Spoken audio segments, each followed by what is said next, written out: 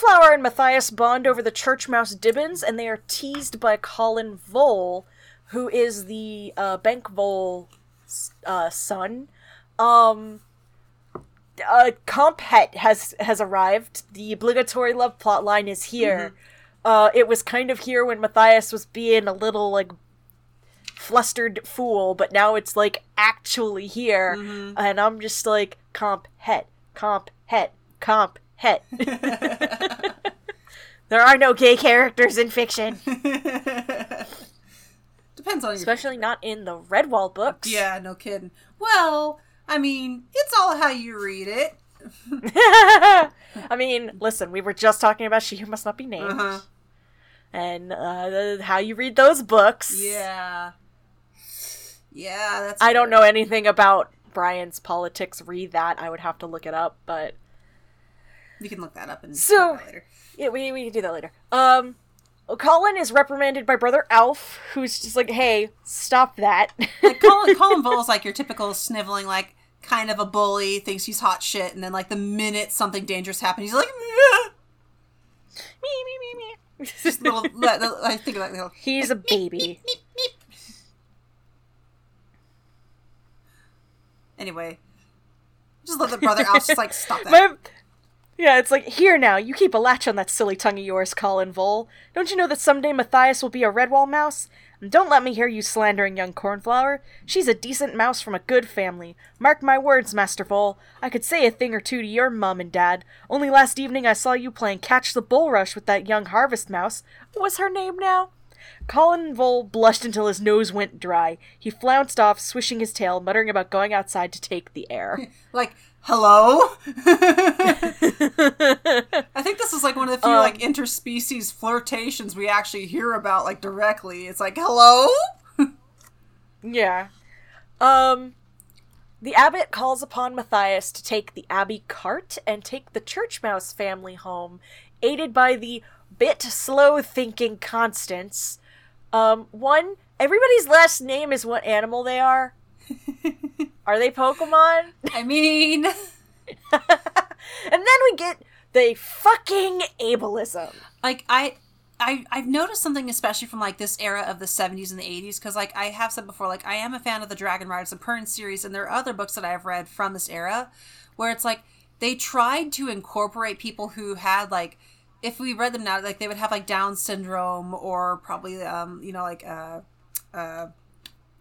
autistic or have ADHD. And, like, for, like, they were trying to acknowledge these people. It's just, like, they didn't have the terminology, and pretty much, like, they didn't have the resources we have. They didn't have the wording we have nowadays to be more sensitive. And this is a case of, like, society moves on. Like, I feel like this is probably Brian trying to include a character who was, like, again, like, they keep talking about her being dim-witted or slow-thinking. But the fact in the book, she's incredibly competent. She's a competent... She super is. And she's a valued member of the society when they're not, like, shit-talking her behind her back. What the hell?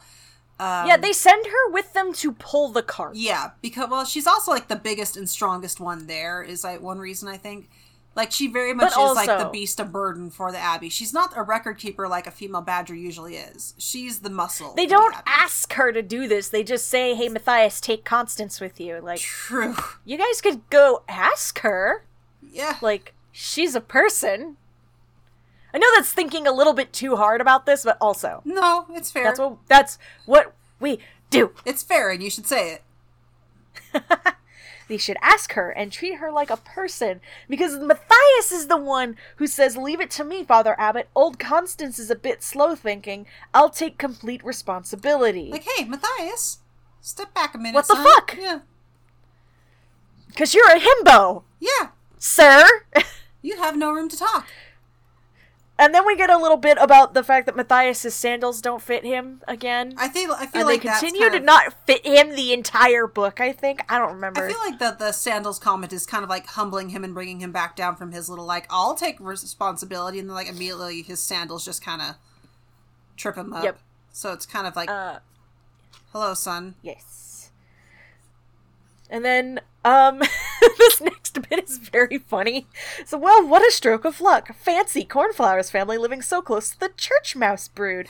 Matthias was only too glad to offer them a lift home. Would Miss Cornflower like to sit next to him? She most certainly would. God. It is kind of cute. Like, I know you don't like the comp head, but their scenes when they are written together are fairly cute. It's just, it's a pity she's never actually given any lines. They're goofy kids. Yeah. Yeah, like, yeah. Nah. Anyway, yeah, they enjoy a serene trip back. The trip is so peaceful, in fact, that everyone begins to nod off, until the thunder of horse hooves awakens them, and Constance just yanks them off the road. Yeah, Constance is like, nope. She makes that split-second decision and just yeets everybody off the road. She pulls the cart into a ditch. Mm-hmm. And they're all shaken by the sight of the poor, panicked horse and the horde of unusually large, evil-looking rats. Like, I like how they emphasize that, like, these rats look more evil than they should. Yep. Also, this horse should be dead. Very much so. Like, horses are not vehicles. Horses are not cars. Horses can do one of two things. A horse can run really fast for a short distance, or a horse can trot for an entire day, like a steady walk or a trot at the most all day. Y'all want to know one of the two most common ways a racehorse dies? Its heart explodes. Yeah. There is a thing called foundering, where a horse will literally run itself to death. The other way that racehorses die, they break their legs. Yeah, but that's usually that's usually just a freak accident, and But it's just like this horse should be dead. Horses are very, very efficient within such a narrow margin. Yeah. It's like a horse. Like there's that whole joke online. Like horses are like an instance away from, like a second away from death at any time. It's like, well, that's like it's not. You're not wrong. You're not wrong. But at the same time, it's like, but humans are the same way. Like any animal has like those specific things that will just kill them on a dime. It's just horses seem to have more because we've bred them really badly. Yeah. Well, not even that. It's just like a horse is an extremely specialized animal. It's just like any other animal in a similar situation or a niche to a horse has similar deficiencies, Yeah. I mean, if you want to see a breed of horse that actually thrives really, really well, it's Przewalski's horses, which are like the last breed of true wild horse. Yeah. Because all other, like, if you see, like, wild horses in the United States or in other places, no, they're actually feral. Yeah, those are all feral stock. The fact that they can be domesticated, like, if you catch them young enough... You can catch and break them. Yeah, you can catch and break them. If you catch them as foals, they can be re-domesticated. Like, you hear people like, the wild Mustang deserves to be out of the ranges. Like, the wild Mustang is an invasive species and often destroys the environment that it is if it is not carefully maintained by the Bureau of Land Management and other resources provided by people who are very passionate volunteers. Wild Mustangs are wild feral stock, not actual native creatures. Fight me. No, you're right, and you should say it. But, so, horses can roll over wrong and torsion their insides. Actually, yes and no. What you're talking about is called colic. And colic... No, I'm not talking about colic. I'm literally talking they can torsion their intestines. Oh, okay. Yeah, they can roll over wrong, and their organs will torsion. Yeah, horses are just... And they're like, good horses that have the least amount of problems are either Przewalski's horses, which are, like, literally non-domesticated wild horses. Like, they are not domesticated. They cannot be broken like regular horses. Well, I mean, if they are wild, if they are bred, like, there's a lady here in town who actually has a couple of Przewalski horses, and they are rideable. Does she? Yeah. You can break and domesticate them. It's just most of the time people choose not to. Because it's easier to domesticate the horses we have. Yeah. But you can't... Domestication is a term used to, like, over, like, hundreds of years. That's what a regular horse is. Yeah. So you can tame them. Yes. It's kind of like how you can tame and ride a zebra, but it's not really worth the effort. Yeah. Zebras also work really well. Donkeys are really good. Mules are usually pretty good. And then you've got, like, the horses that typically are less likely to completely destroy themselves by doing something innocuous are going to be your stockier draft breeds. Yes! Because they can actually support their weight on their hooves. Well, that's because they were bred for different... They aren't runners. They're, they are muscular they animals. Weren't bred for that sleek aesthetic look. Yeah. Looks at Arabian horses. Oh, the Arabs. All right. Well, I actually had an Arab. We kept him for an aunt of mine. He was basically retired at our property. We took care of him. This horse lived to be over 30 years old. He would not die. 30 years old? Yes. What the fuck? He was so old that he outlived his teeth.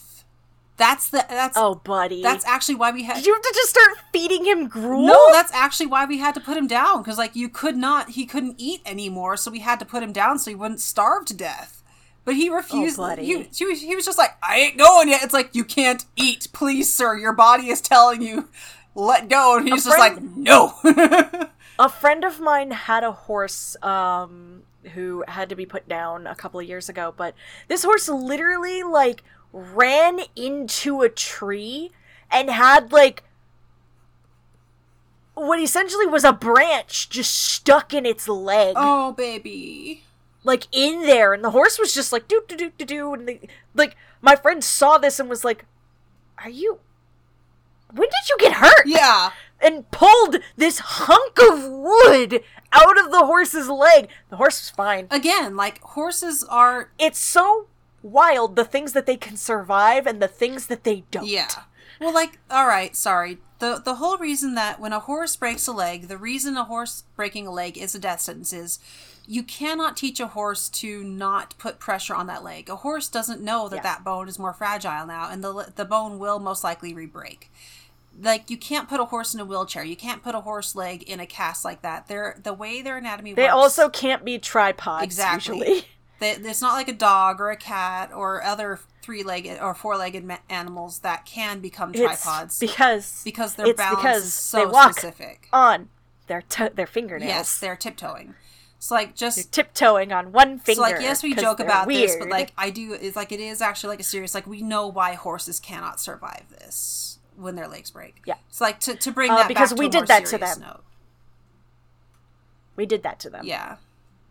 Like, even, like, the non-domesticated horses can't usually survive a leg break, but, like, it would have been more likely that they could have.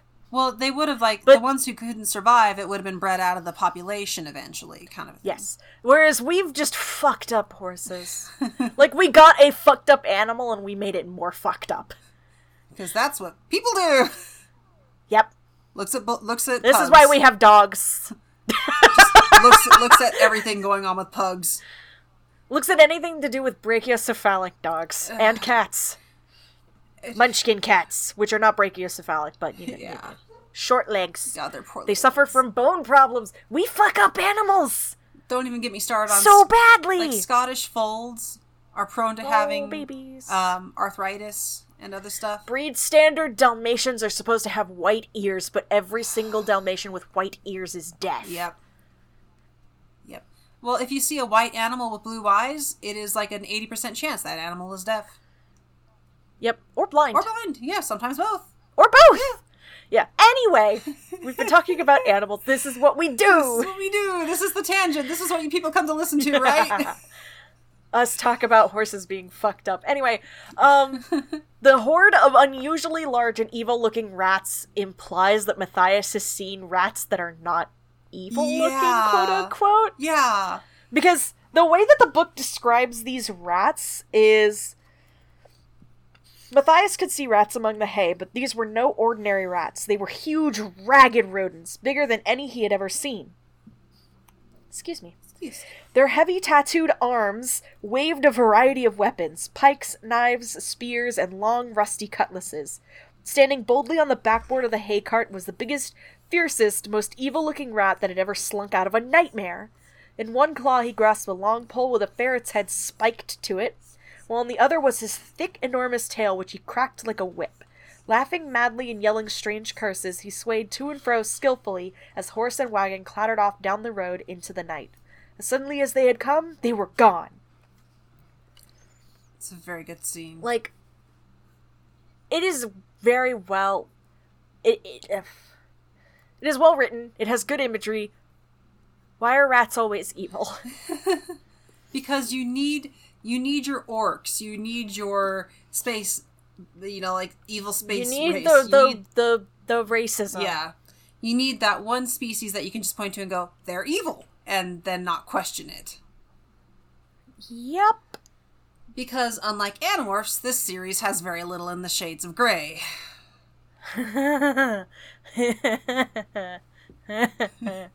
Anyway, Constance takes over, turning them all back towards the Abbey with Matthias slipping into the role of second in command. She just fucking takes over. She is just like, yeah, no, go back. We're not staying out here. It is safer at the Abbey. The Abbey is safer, which is true. Yeah.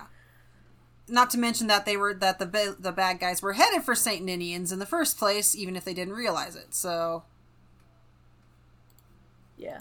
Oh, I just have to Google something real quick. I meant to do this before. Okay. I was right. Okay, sorry. Okay, we're gonna get to that note in a second. Okay. So, now we slip back to Clooney and his cronies, which, thankfully, the poor horse escapes alive because the cart crashes against some stone gate posts. Yeah, sure, the horse escapes alive, but it probably went and collapsed down the road a ways away. Yeah, it probably, completely skittered off the road into the ditch and just died there. We'll just pretend, since this is a fantasy universe, this is a magical horse that doesn't need to... It just went and it laid down, it found a stream, it drank, so much water, laid down, slept, and was fine. And the water was magically the right temperature that it didn't cause it to completely go into fits. Because that can kill a horse, too. Yep.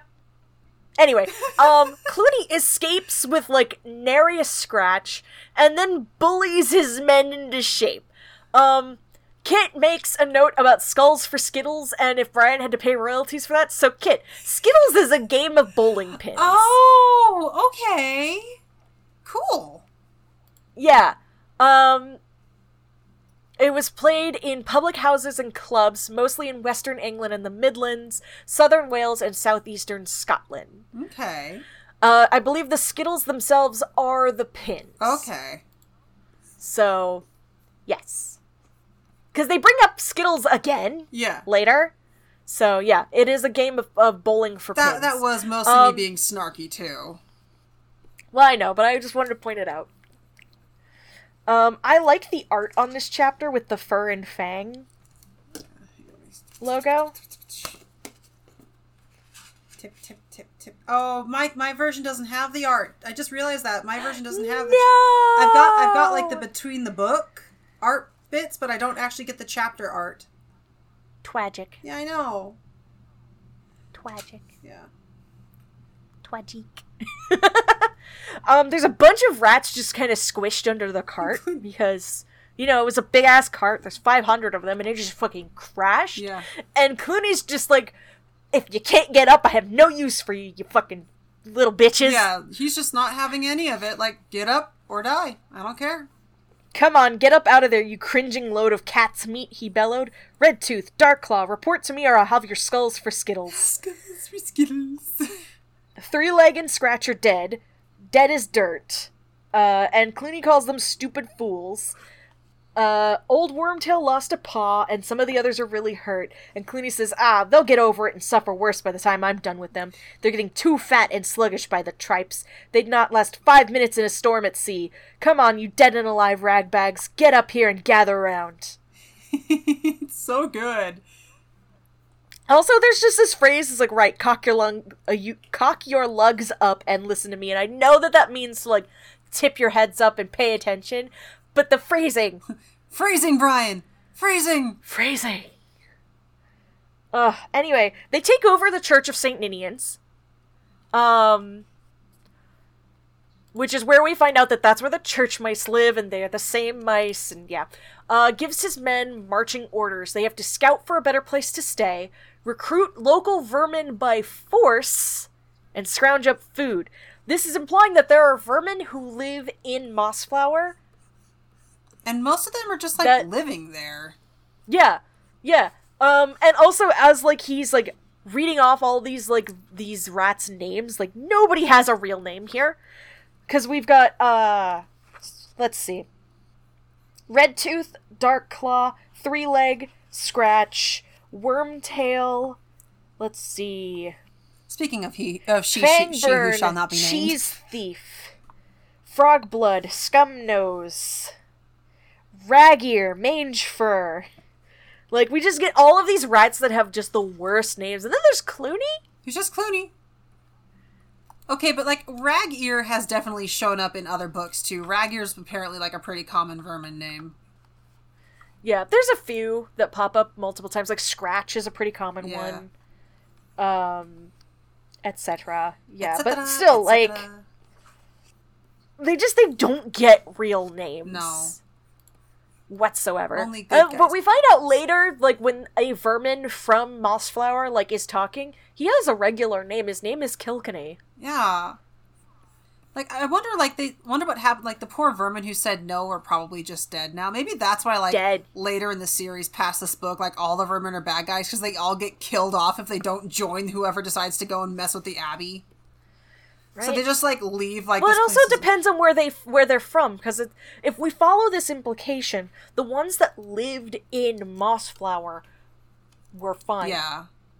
Like, they weren't, like, they didn't come from a criminal background, they didn't lead criminal lives, they didn't come from a place where they felt like they had to. Yeah. They didn't, like, they don't serve under Clooney to start with. Like, they live in a place where people have names like John and Matthias and Mortimer and Methuselah. Yeah. And Kilkenny. Man, did he start with that name? He had to have started with that name. They probably called, oh god, what kind of nickname would you give someone with a name like Methuselah? My brain said Methy, and that's not. Yeah, I said no. But probably, like, maybe Thu? Yeah. Anyway. But yes, God. Back to the name thing. I hate it. We're gonna talk about it probably every single time that we don't like it.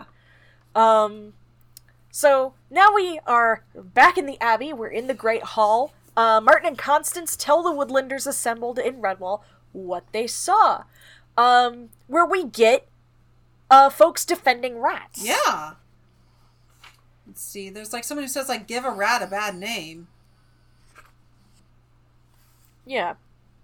Let's see. They're like, nonsense, pure speculation, that's right, give a rat a bad name, like, etc., etc. And they're just like, hey, no, yeah, this is really bad. Like, Matthias raised a paw and shouted aloud, Constance is right, I could feel it myself. There was one huge rat with a ferret's skull on a pole. I got a good look at him. It was like seeing some horrible monster. Mm-hmm. And the abbot starts to, like, question Matthias, like, what did this rat look like? And Matthias goes through, like, he only had one eye, he had a really long, like, whip tail, etc. And the abbot is like, oh god, it's Clooney. Yeah, like, he just knows. He's just like, oh, okay, here we go. Yeah, and it's brought up, like, people were like, twice in my lifetime I have heard travelers speak of this rat. He bears a name that a fox would be afraid to whisper in the darkness of midnight. Clooney the Scourge. A deathly hush fell upon the creatures in Cavern Hole. Clooney the Scourge? Surely not. He was only some kind of folk legend, a warning used by mothers when youngsters were fractious or disobedient. Go to sleep or Clooney will get you. Eat up your dinner, Clooney will come. Come in this instance, or I'll tell Clooney. Most creatures didn't even know what Clooney was. He was just some sort of bogey that lived in bad dreams in the dark corners of imagination. And my thing is, how old is this rat that he has old wives' tales?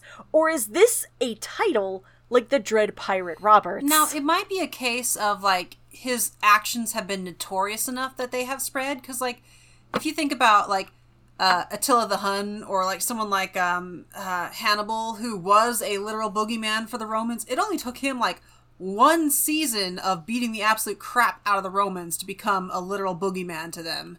So like, this guy supposedly has been rampaging up and down the country for presumably a few years now, so it doesn't surprise me that his name has spread, but considering the lack of communication, maybe not all of his history has spread. So that's why like they view him as a mythical figure, but not like a real threat. I still like the idea that Clooney the Scourge is a title, like the Dread Pirate Roberts. But we never get an implication about that. No, we don't, but I think it's a good idea. It would be. And I think it's a missed opportunity. It would be, yes. It would be, and it is. Anyway. But like him talking about like, I killed the old Clooney, and that makes me even more fearsome. Or not even that, like, it's just passed on, and like, there's no... Like, you don't notice the change in command. Yeah. But I feel like that wouldn't really... Because that's how the Dread Pirate Roberts works. Yeah, but Dread Pirate Roberts, he does that to avoid conflict, whereas Clooney is like, yes, I would like to give these people a miserable hell. Time to fuck shit up. Anyway, the assembled Woodlanders are obviously amused and dismissive. They mock the idea that it's Clooney, but Constance tells them off for being silly idiots. She just rips into them, and I love it. Like, you get them, girl. Yeah, like, Brother Joseph stood up and cleared his throat. Good Father Abbot, we all respect your word and look to you for guidance, but really, I mean... Sister Clemence stood up smiling. She spread her paws wide. Perhaps Clooney is coming to get us for staying up late. A roar of laughter greeted the ironic words. Constance's back hairs bristled. She gave an angry growl, followed by a fierce bark. The mice huddled together with fright. Nobody had ever seen a snarling, angry badger at a council meeting before. Before they could recover, Constance was up on her hind legs, having her say, I've never seen such a pack of empty-headed ninnies. You should all be ashamed of yourselves, giggling like silly little otter... Giggling like silly little otter cubs that have caught a beetle. I never thought I'd live to see the elders of Redwall acting in this way. Constance hunched her heavy shoulders and glared about with a ferocity that set them trembling. Now you listen to me. Take heed of what your Father Abbot has to say. The next creature who utters one squeak will answer to me. Understand? The badger bowed low in a dignified manner, gesturing with her massive blunt paw. The floor is yours, Father Abbot.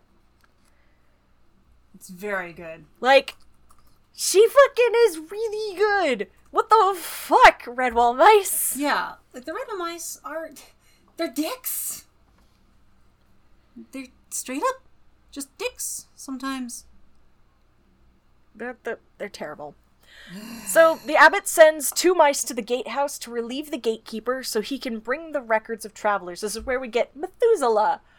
I love Methuselah. He's really old. He is.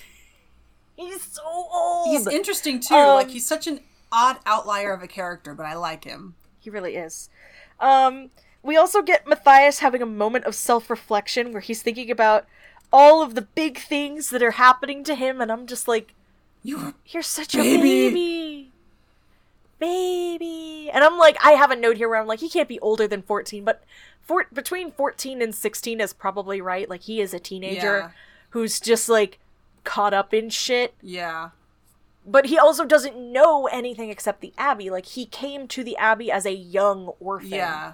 So really, he's lived here for probably much longer than he was an orphan. Yeah. Like, this is his home. This is his, yep. You know. He hasn't had any hardship for who knows how long. Yeah. Aside from so he doesn't have to learn those harsh lessons. Yes. Old Brother Methuselah is introduced. We learn he lives to record history. He is the Abbey's recorder.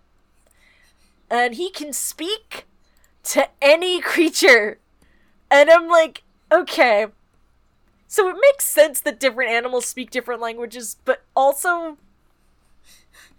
How? This isn't really a thing in the books.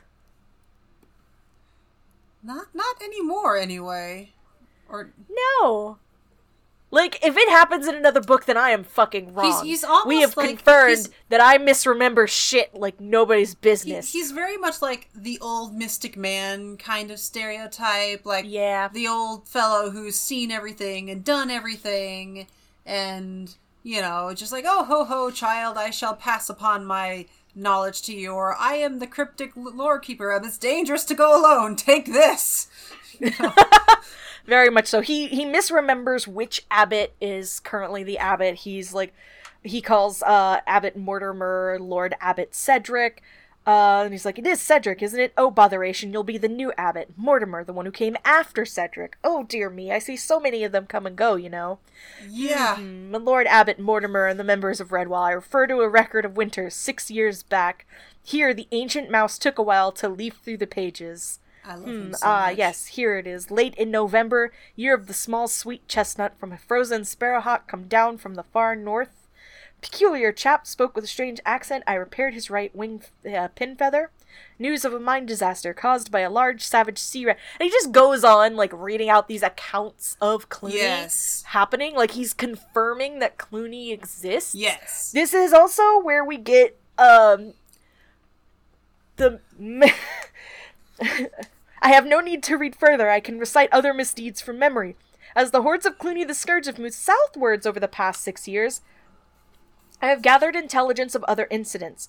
A farmhouse set alight later that same year, piglets, an entire litter of them eaten alive by rats. Sickness and disease spread through livestock herds by Clooney's army. There was even a report brought to me 2 years ago by a town dog.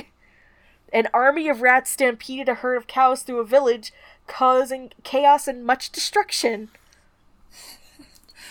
Dogs? Is like dog.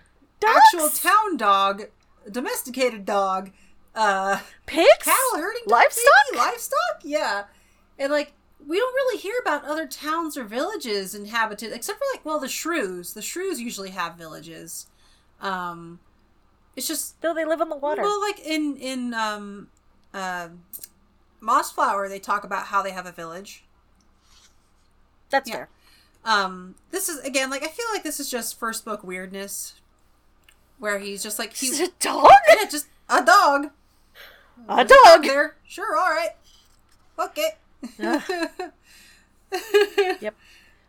Methuselah also, like, chides the other, like, Redwall council members for doubting the words of their abbot. He calls them idiotic mice. Yes. And everybody is just like, oh no, much wringing of hands. Yeah, like, oh, whoa, we're doomed, the sky is falling. Doomed.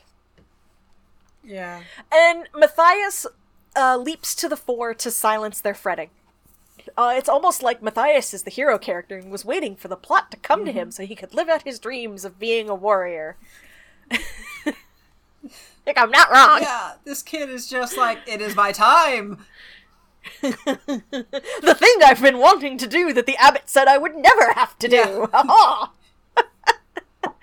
Literally, chapter 7. They will be ready, and the abbot agrees that they will be ready. Like, Matthias just like, we'll do this. We got this, guys. He's like, it's like, what shall we do? Matthias sprang to the middle of the floor, brandishing his staff in a way that surprised even him. Do, he cried. I tell you what we'll do. We'll be ready. Like, oh, buddy. Also, Martin possessing this child. Yeah, Martin just straight up, like, this kid has got to be related to Martin. I don't care. Like, he's an orphan. It's like, I don't care. He's related to Martin somehow. Just like... Listen, that's just such a popular trope with, like, orphan character is actually royal blood. Yeah. Like, come on. Yeah. And then we get Clooney having a nightmare. Oh, the sequence is so good. And this is such a good sequence. It's very good. It is very good. I don't want to read out the whole thing because it's such a long bit, but basically, Clooney is having a nightmare where he is, like, shrouded in red mist. He is surrounded by the cries of his victims. He's having a good time at first. He's having a good fucking time. Like, things are dead, he's killing things, conquering and laying waste, and then a phantom figure appears. And it's a mouse, dressed in a long hooded robe. And Clooney could not figure out, like, he's like, I don't want to even go near, I don't want to meet this mouse. And he doesn't know why. He's just like, I don't want to meet this He's mouse. scared. I'm just gonna, like, he's just, like, he ran, like, he just ran like a bat out of hell, and he's, like, surrounded by the scenes of desolation and destruction, and this mouse is just following him. Like, I know you think this is Martin showing up from the Dark Forest. I think this is Matthias. Or not Matthias, yeah. Oh, it's... Yeah. What the fuck? Hold on. I think it's him predicting... No, hold on, there's a very loud noise. Oh. Pause for a loud noise, everyone. Oh, it's Chevy doing a vacuum. Oh, I should be able to cut that Chevy! out. It's fine. It's fine. My door's closed. Okay. Sorry, I couldn't tell what the noise was because I have headphones on. That's okay. Like the past, speaking... No, it probably is Matthias, but when Clooney looks at the tapestry later on, he thinks it's Martin. But that's often, like, the common thing of, like, the villains thinking, well, this is clearly the big threat, where it's the unassuming hero who ends up being, like, the fulfiller of the prophecies or the dreams. Yes. So, like, that's why I think it's Matthias, because Matthias is the one who is going to end him, not Martin. But it's also Martin moving through Matthias, just, like, showed up from the Dark Forest, like, hello, motherfucker! Yeah. And as Clooney is running, this mouse is getting larger and larger until he basically is just taking up, like, everything. And Clooney gets stuck in some mud, he can't move, and then the enemy is on him, and he's, the avenging mouse swung the sword up high, a million lights flashed from its deadly blade as it struck, and then the loud toll of the Joseph bell woke him up. It's very good. And Clooney wonders if it is an omen. What do you think, sir? You're like... Like, buddy... and then he's interrupted by the 2 rats he sent out to scavenge for food. But their offerings are bad. Pretty bad, yeah. They're really bad. A few dead beetles, 2 large earthworms, some unidentifiable vegetation, and the pitiful carcass of a long dead sparrow. Yeah. And he's just like, what the fuck? He sends them back out after a painful thrashing, saying he wants tender, young, red meat, and the way that it is said just feels bad. Yeah, it's not great. Like, not good. I was gonna say something like rats don't usually eat meat. Like, rats are omnivores. Yeah. They'll eat whatever. I mean, look me in the eye. Like, they shouldn't. They shouldn't eat whatever. You should not feed them whatever, but they will. Like, look me in the eye and show me the New York City subway pizza rat and tell me that they would not eat. Yeah, and then 2 more rats arrive with better news. They got about 100 recruits press-ganged and coerced from the local vermin population, which is a bunch of, like, weasels, stoats, ferrets, some other rats, and Clooney just doesn't even like them. He's like, it is said multiple times over that Clooney's army is all rats. Yeah. He does not typically hire other vermin because they're not as good. But he does consider the stereotypes of these creatures: scurvy rats, hungry ferrets, sly weasels, bad stoats. Exactly what he needed. The worst. These people were just vibing. They were just vibing in the forest, and they could, like, you either come with Clooney or you die. I bet you, like, all the decent vermin who, like, heard the Joseph Bell tolling were like, well, time to get the heck out of Dodge. Yeet. Yeah, because, like, God knows the Abbey wouldn't take them in, so they might as well get out of there. Yeah, right? Fucking... Yeah, see, here's where that feels bad. There's another moment where that feels bad. It's like, they could have gone to the Abbey. But they didn't. They didn't. Yeah. Because the Abbey won't take them in because they're racist. Because fuck. Jesus. The worst. Anyway. They get read the articles. So it's the Red Tooth, who is Clooney's second in command, reads them the articles. He says, "Right, eyes front. You're in the service of Clooney the Scourge now, me buckos. Desert and you will be killed. Retreat and you're under sentence of death. Disobey and you'll die. I'm Red Tooth, Clooney's #1 rat. You will obey the word of your captains. They take orders from me. I take orders from Clooney, remember that. Now if any one, two, or a group, or even all of you together want to try and beat Clooney and lead the Horde, this is your chance. And without warning, Clooney charged headlong into the new recruits, lashing out wildly with his scourging tail. He bowled them left, right, and center with his massive strength. Baring his teeth and slitting his eye, he whipped fiercely away until they fell back and scattered in disorder, hiding behind gravestones. Clooney threw back his head and roared with laughter. No guts, eh? Ha! That's just as well. I don't want dead ends on my claws before I find a proper battle for you to fight. And make no mistake, when the right time comes, I'll see you fight, aye, and die too. Now raise your weapons, and let's see if you know who your master is. A motley collection of evil-looking implements was framed by the cloudless sky as wild cries ran... My mouth is just filled with spit. A motley collection of evil-looking implements was framed by the cloudless sky as wild cries rang out from the newly inducted recruits. Clooney! Clooney! Clooney the Scourge! Like, damn, son. Yeah, good rallying cry. Like, he is a very good... Like, I liked Sarmina, but Clooney really is, like, the superior villain. He has the cleverness to back up the ferocity, where Sarmina's cruelty overshadowed her cleverness. Yes. I have a note about that later on, actually, because I really like Clooney as a villain. He's enjoyable. He is very enjoyable. And now we're back at the Abbey again. Yay! Whee! Constance and the abbot walk and think together through the grounds of Redwall. They're looking over what they have, and they're assessing how defensible it is. We get a lot of good, like, the Abbey is self-sufficient. It has a pond full of fish. It has its own, like, fields, and it has, like... orchards, like... I'd assume it would have vineyards, too. Maybe it's got a strawberry patch. Yeah, they do. They talk about how they've got, like, some, wild, grapevines. Yeah, the strawberry patch. They've got berry hedges and stuff like that. They've got flower beds because they all eat flowers. I mean... because they're mice. I mean, there are edible flowers out there. I accidentally grew some. I'm not going to eat them, but I did grow some this year. They're bachelor's buttons. I'm going to send them off to a friend instead. Yeah. Nice. And so they're assessing what they've got. They're assessing how defensible the walls are. And Constance is overcome with gloom. And even the soft words of the abbot can't dispel her worry.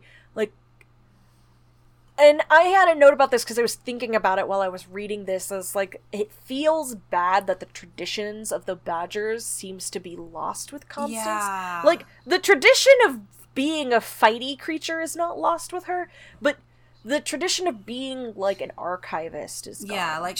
and I'm wondering where that was lost. Probably when Bella kicked it, and, like, we haven't read... Well, but that was so long ago. Like, here, let me just pull up the fucking, Redwall chronological order again, like I did last night.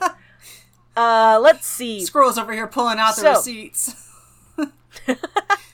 Let's see. Alright, so... Mossflower, in the chronological order, is the third book. Redwall is 1, 2, 3, 4, 5, 6, 7, 8. The ninth book in the series! Oh my gosh. Chronologically. Oh boy. There's a lot of time between the two books. There's 1, 2, 3, there's 5 books between them. Because you have The Legend of Luke, The Outcast of Redwall, Mariel of Redwall, The Bellmaker, and Salamandra. Okay, but like you've also said, we get a lot of weirdness with the Badgers. Yes. Like, a lot of weirdness happens with the Badgers and their myths and lore. And like how you said, like, they'll just kind of, like, spring up out of the earth, almost. Like, just fully formed as Badgers. You know. They just appear out of nowhere. Like, Badgers, they appear out of loam and... fire and fury, you know. Just... the Badgers are practically, like, the mythological figures of this world. Yep. So, it doesn't surprise me. Yep. Like, maybe that's one reason they're always like, oh, poor Bella, she's so slow and confused. It's like, she doesn't know any of her race's mythology, it seems like. There's also this weird time jump between Salamandra and Redwall. Because Salamandra is where we have Sunflash the Mace. Yeah.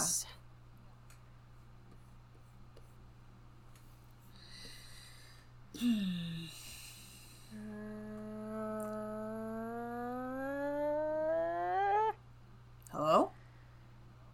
No, I'm looking at things.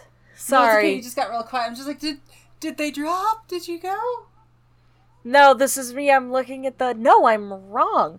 I'm wrong about Salamandastron, which means I'm misremembering it. Again. Take a shot. Again. Anyway, I was wrong. This is fine. It's fine. Everything's fine. I'm tired. It's okay. Anyway, moving on. Matthias eats a hearty breakfast of goat's milk. Ah! There's more to it. I'm just like, I have in all caps on that, just goat's milk. Nut bread, apples, and a bowl of fresh goat's milk. Where are the goats kept? Where did it come Where from? are the goats Why kept is it fresh? Where are the goats kept? Oh my god, what the fuck? Anyway, old brother Methuselah sits down next to him to exchange words, and he tells him of how Martin was a young warrior when he came to the Abbey. And I sat here like, wait, hold on. That's not the story that the abbot told Matthias earlier in the book. Okay, but I love this because this shows, like, Martin drifting into legend. Martin has become a legend. His history has been lost. And we see this so often in real life history. Like, you look into, like, Roman history or, you know, like, history from other cultures, like Chinese, Japan, you know, like the Americas, like all these histories have these ancient rulers who were like, oh, they are the children of gods. And like some of them we can actually trace back to like, yes, these were real people, but they probably weren't actually, you know, demigods. And they probably also didn't do like half the things that people said they did, but they probably did something that initiated these legends. Like most legends Arthurian bullshit. Like most legends have a grain of truth in them, and that grain of truth becomes a whole field of various different legends. Not only that, but like becoming a mythological figure, myths often have branches and variants depending on the region or the person telling it. You know, like if you look at Greek mythology, there's like 10 different variations of a singular myth depending on where you grew up and who was telling the story, and you know, which god or goddess does this area, you know, prefer, which would influence how they tell the story. Like, there's these great stories about, like, the god of war being sealed in a jar because people were making fun of him for being an idiot. Like, oh, people who wage war are stupid, so he gets sealed in a jar by a couple of giants. You know? So, like, the fact that we are getting conflicting stories about, like, what Martin was like when he came to the Abbey, even though, like, we arguably as the reader know what he was like when they founded the Abbey. Like, he helped found the Abbey. He didn't come to the Abbey. But again, this is the mythology rearing its head. This is making the Abbey into a place that's even bigger and more grand than it is already. And that Arthurian bullshit. Yes. Yes. And so Matthias asks Methuselah why he's telling him about the past, and Methuselah tells him that Matthias is very like Martin. And here is the call. This is literally the call in the hero's journey. Frickin' Martin banging a gong going, bitch, come get my sword. You gotta help defend the place. Come on. Step up, kid. Just hits the Joseph bell like, come get my sword, bitch. Ding dong, can get my sword. It takes Matthias the whole book to find this fucking sword. Gotta keep it interesting, right? So, the Joseph bell rings out a warning. Telling everybody scrambles for the gatehouse because a scout rat was there, and he was trying to get into the Abbey by lying and saying that he was injured. He was limping around pathetically, being like, oh, let me in, please. And he's rebuffed by the two mice standing guard, saying somebody can come out and heal you, because they're being careful right now because, there was a threat sighted. Yeah. And so he retreats, shouting threats. And I had a note here that has nothing to do with exactly what's happening. It has more to do with the way that the book is worded when it comes to how it's being told. Redwall feels more like a first-hand account rather than a story being told with the way that things are being presented. Yeah. Mossflower was Bella telling a story to a Dibbin. Redwall is the readers following Matthias and Clooney as things happen. Yeah. So there's also that difference in, like, reading them, because, like, Mossflower, the first part of it is so boring. Yeah, I think that's one reason I've been enjoying this more so far. Yes. Is that, like... The action happens much faster, but the fucking riddle quest takes longer. Yeah. I think it's a fair trade-off, because we get more invested into the characters earlier on. Yeah, but then we get stuck with the sparrows. We'll get to that. It's bad. Anyway, this rat retreats, shouts threats, like, Clooney's gonna come fucking get you, like, motherfuckers, fuck you, bitch! And everybody's like, just leave! Yeah. Go away! Shoot! So everyone gathers to make plans. Ambrose, Spike, is going to go out and round up, like, local woodlanders, to come into the Abbey for protection. Matthias suggests sentries are going to be posted on the walls. An older nun mouse, like, he goes to scold him, like, an older nun mouse goes to scold him. The abbot steps up to his defense. This is where we get, like, more of the abbot is, like, he's smart. He knows what's going on. He's listening to Matthias. Matthias has good ideas. So we start getting... He still feels pretty privileged, but, like, he's definitely... I start to warm up to him here because he's starting to show why he is the abbot, like, why he earned this respect, instead of just, like, basking in, like, oh, I'm the abbot. It's like, no, he actually has earned some of this with his knowledge. Still doesn't always feel great, but it's like, alright, he's at least a little justified in some of his, you know, stuff. Yeah. That was articulate. Sorry, Sorry, Chevy messaged me, like, when are you gonna be done? We're... probably within the next hour. Yeah, because we're over halfway through notes now. Yeah. The next bit happens very fast. Like, with all of the Redwall books, the beginning starts off really slow. So, the Joseph bell is rung again, like, after Matthias lays out all of his plans for the defense of Redwall, and this kid is fucking smart. It's like, has this kid been, like, smart, sneaking into the gatehouse to read the old records, like, hello? Yeah, like, war is his special interest. I think I made that note at some point. Just like... The Joseph... Sorry, go ahead.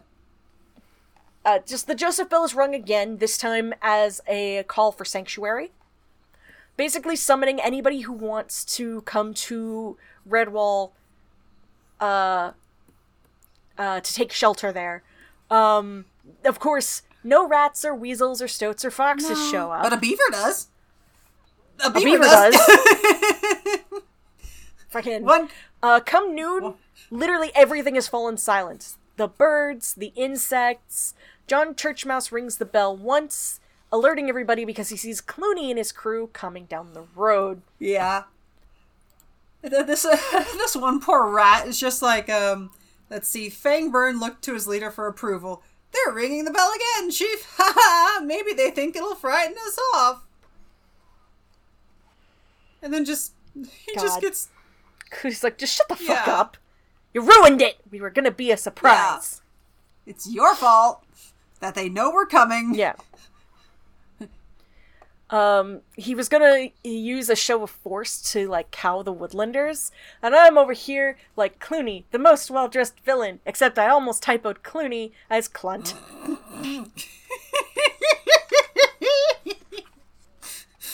Listen. Anyway, Matthias challenges the entire army, and Redtooth answers the challenge, and then Constance answers back. Yeah, Constance is just like, you wanna go? You wanna go, little man? I can take you. You wanna go? You wanna fucking this go? This badger is ready to live up to her bloodline. Redtooth is just like, who does she think she is? And Clooney's like, just listen to her. I've got this. So they all, like, Clooney and Redtooth take off their armor, put down their weapons.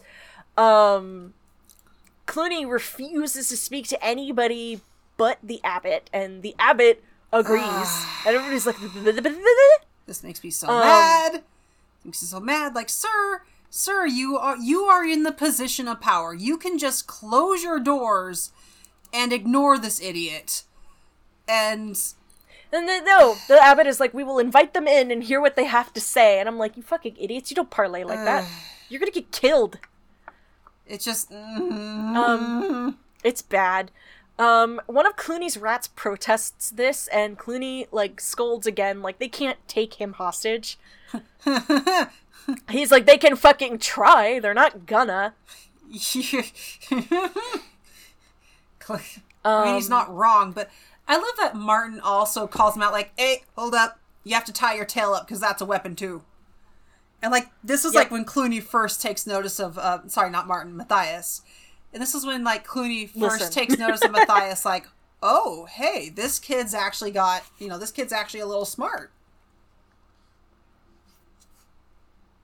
Yep, he ties his tail around his middle and says, like, you do right to ask this thing, for truly you are looking at Clooney the Scourge. And he, like, takes the poison tip off of his tail and then ties it around himself. Once they're inside the walls, Clooney is, like, basically looking at everything. He's seeing how thick the walls are, how tall they are, etc. And there's just a bunch of fucking defenders, like, menacing them with staves, and Matthias is like, leave us. And the mice hesitate, and Clooney's just like, I got this. He basically goes, oogity boogity boo, and scares them off. Yeah. And Matthias is so fucking frustrated now that Clooney knows that they are completely untrained. Yeah.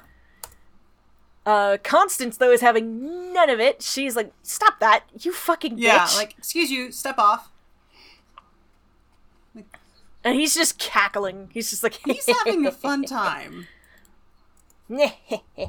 Clooney is just absolutely... As they're going through the Abbey and he's seeing all of this stuff, he is just daydreaming. He's like, oh man, when this is mine, I'm just gonna live off the fat of the land. I'm gonna retire. This is perfect. Oh man, I'm gonna be king.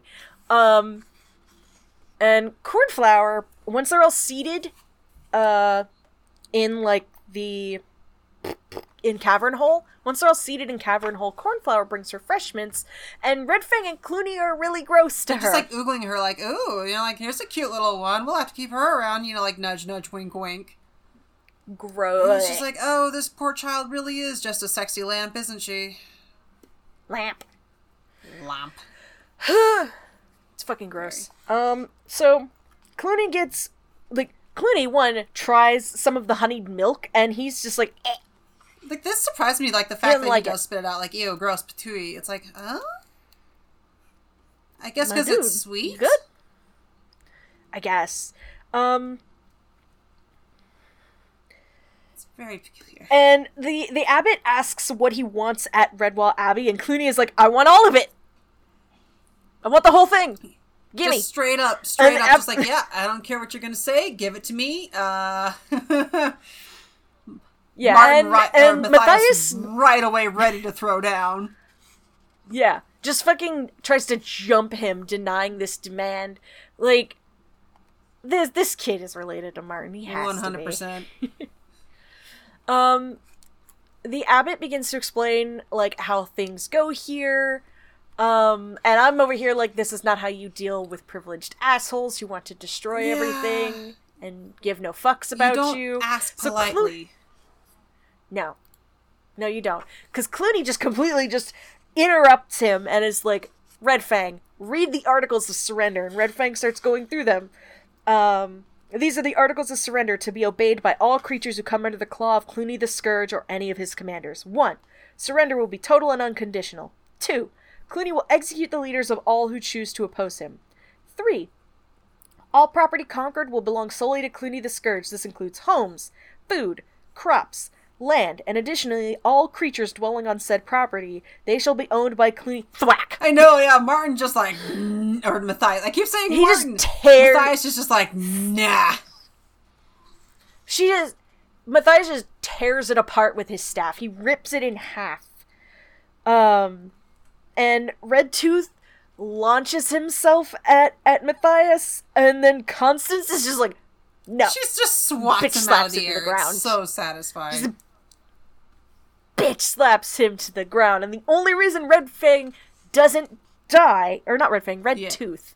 You put Red Fang in the document. How could you do this to me? How did you do this? The only reason Red Tooth stays alive is because the abbot is like, Constance, can you please let him up? Yeah. And she just begrudgingly lets that happen. Clooney gives them a day to think about surrender, and the abbot's just like, no. I can give you my answer now. We are not surrendering the abbey. You will never set foot in this abbey at all while a Woodlander survives to defend it. And Clooney responds with a threat to kill every single person in the abbey. Because of course he does. And Constance, once again, she's just having MVP. None of it. Oh my god. This is when it was then that Constance did something that creatures would speak of in years to come. Exerting the full strength of a badger female, she lifted the massive cavern-hole dining table. It was a huge, solid oaken thing that no dozen mice could even move. Dishes clattered and food spilled as Constance heaved the table above her head. Her voice was a roar. Get out, rats! Leave this abbey. I'm weary of your voices. Hurry before I break the laws of hospitality and ask the abbot's pardon later. Go, while you still have skulls. With the best grace he could muster, Clooney walked rather quickly up the stairs, followed by Red Tooth, who laughed nervously.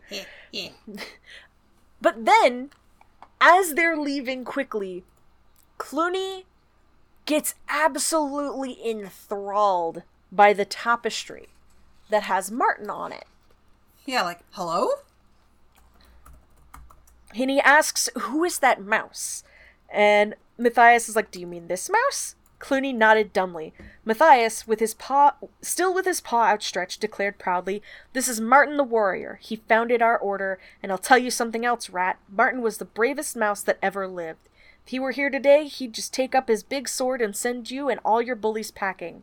Those of you he didn't chop up into crow meat. Much to everyone's surprise, Clooney allowed himself to be shown out. He was like one in a daze, all the way back to the gatehouse. Very good. A hush fell over the mice on guard as Clooney and Red Tooth were let out on the road. Swiftly, the horde gathered around the warlord and his lieutenant. They awaited orders. Deputizing for Clooney, Red Tooth called out, "Form up! Back to the church, everyone!" Clooney marched automatically, shaking his head in disbelief. Martin the warrior, the mouse who pursued him through his nightmares. What did it mean? It means you should really move along, Mr. Clooney. Especially because Constance just completely nails Red Tooth with rotten vegetables and the remains of the surrender parchment. She, calls out and just yeet, and she's just, don't forget to call again, rat. I'd be delighted to see you. We've got some unfinished business that I'm looking forward to settling. Just you and me, Red Tooth. He's just so pissed. It's like, this is another one of those situations. It's like, everyone shit talks this badger, and she's so good. She's not slow. She's not stupid. She is, ready to throw down. It's just even when they're oh, she's just a country bumpkin, it's like, how can you tell she's just a country bumpkin? How can you tell these things? Who knows? Who knows? Later that night, they spot Ambrose Spike injured outside the walls. Matthias summons a dozen moles for rescue, just in case it's a trap to catch other woodlanders off guard. Thankfully, the soil is soft and free of root and stone, and it makes the rescue a breeze. This little bit is so good because it shows how efficient and good at their jobs the moles are. They figure it out. They, get into the dirt. The 4 mole is just all right, we've got this. And they get Ambrose Spike, and they get him out, and literally, the 4 mole will not let anybody help. They're like, nah, you'll just get your paws dirty. Know. Come on, we got this. Let us do our jobs and stay out of the way. It's really good. Nay. Yeah, nay. You and only get your paws dirted. It's so good. It's good. And so Ambrose Spike is, he has a wound from his ear down to his paw. But he's very quickly cleaned up, tended to. He wakes up and only talks after drinking way too much nut brown ale. Just like, way too much. Like, sir, like, this is the thing of, like, the jolly alcoholic kind of trope. Or, let's be honest, Ambrose Spike is a functioning alcoholic. Because, like, for the most part, during medieval times, a lot of, like, the ale and the wine was watered down. They used it to make things safe to drink. Like, you didn't really drink plain, pure water back then because, you know, there was a lot of stuff in there. Like, we really take our water filtering systems for granted nowadays. So what did they do? Yes. They would make beer and ale and wine, and then if you mixed it and diluted it with water, it would kill the bacteria and the other crawling things, as they put it in old manuscripts, and make the water safe to drink. And then you stay hydrated. Most people, even the kids would drink ale and wine, but it was usually watered down. Like, it was considered very much like a faux pas to get drunk off this stuff. So, yeah. So he's an alcoholic. Let's just call it what it is. He wakes up. Yes. He wakes up and he says that the Bankville family was taken because Colin Vole started whining and screaming when he came to warn them, and they were picked up by a foraging party, and they tried to take Ambrose too, but he had curled into a ball, and so they just kind of stabbed at him a couple times and then left him for dead. Yeah, it's like, forget it, whatever. Matthias wants to mount a rescue, but Constance, as if reading his mind, is like, no. Very gently places his hand. No. That is a stupid idea. You have to think this through. What good would it do for you, or just a small party of us, to go against 500 rats? Uh-huh. No! You dumb bitch. It's very good. Like, she's just like, no, do not. Bella would be so proud of Constance. No! She's so good.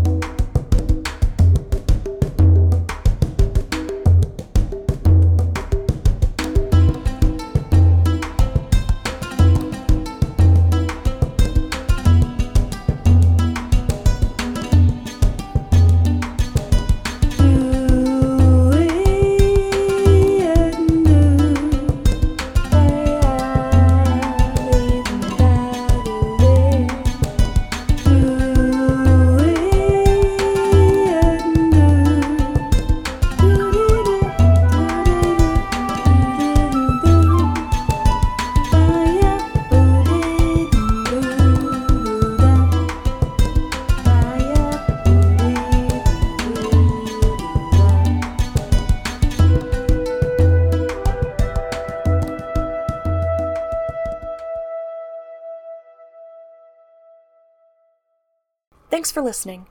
If you like this podcast, please be sure to follow us on Twitter @AbbeyArchives. And if you'd like to read along with us, join our Discord, linked in the description below. You can also follow our parent podcast @HopesHearthPod. Remember to wash your paws like good Dibbins and take care of yourselves. Bye!